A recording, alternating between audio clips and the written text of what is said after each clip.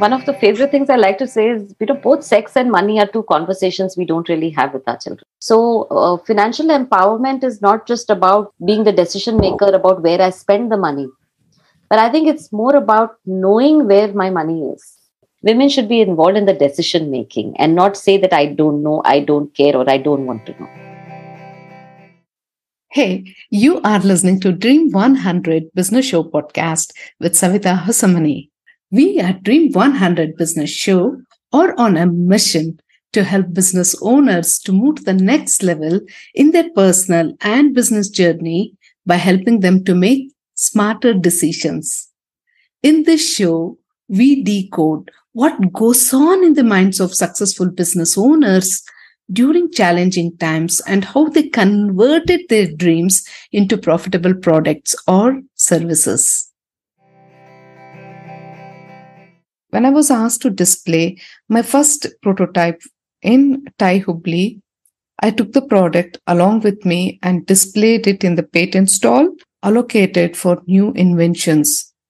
The chief guest who had come to visit the stall looked at the invention and asked me how much is the price that I wanted to sell. I hadn't even thought about it because I felt that the product is not yet fully done. It was a prototype and thereby I did not have an answer. He told me that without deciding on the price, I should not even have taken the trouble to exhibit the product. He even added a statement saying that set your financial goals first. I had no clue about getting professional help for setting and achieving financial goals at that point of time. It took me some time to realize that I could have managed my finances wisely had I taken the help of a professional.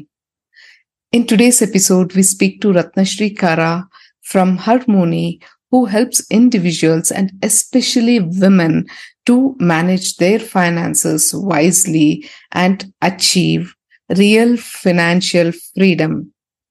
Earning is not just financial freedom. Managing it wisely is financial freedom.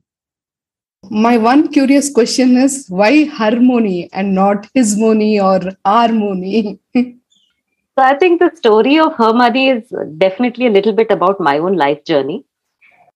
And it happens across the world, right? Where people have been brought up to believe that it's a man's job to take care of finances and a woman's job to take care of home.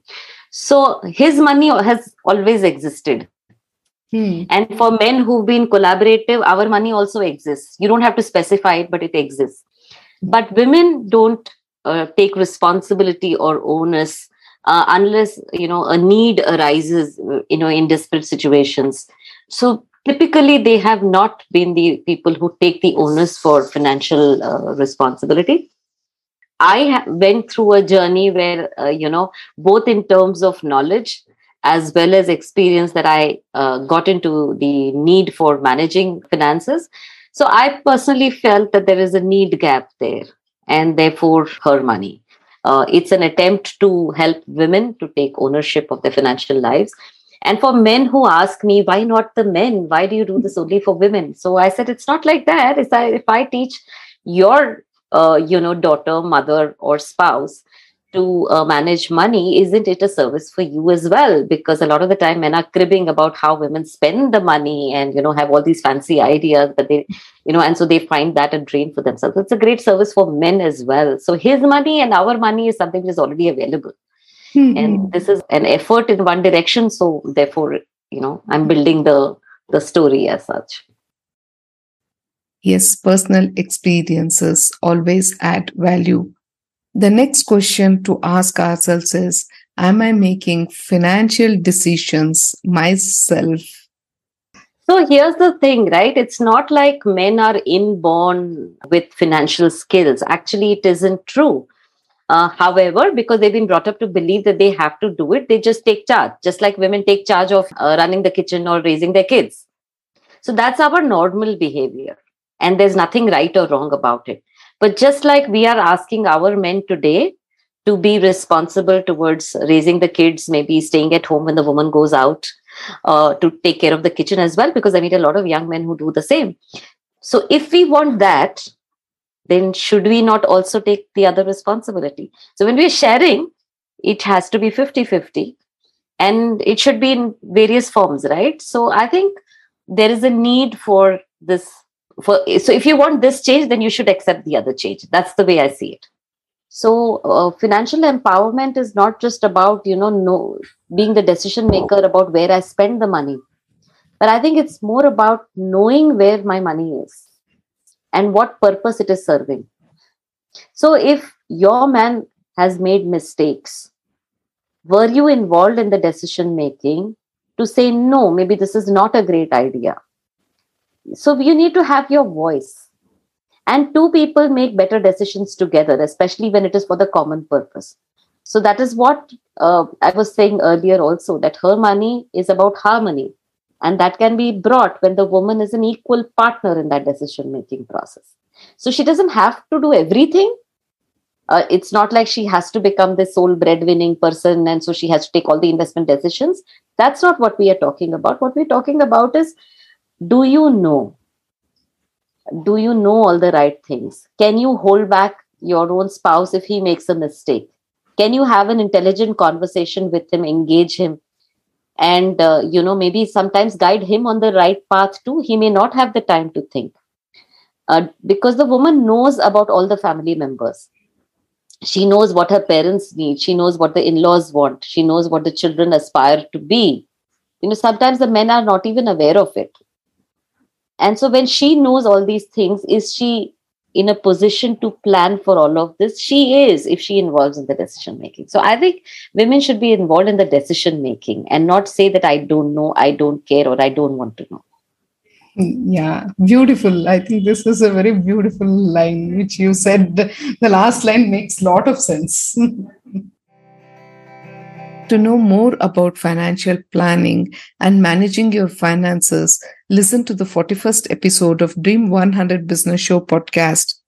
Having financial goals will help you to gain clarity in the steps that you need to take, invest your time and energy in the right direction.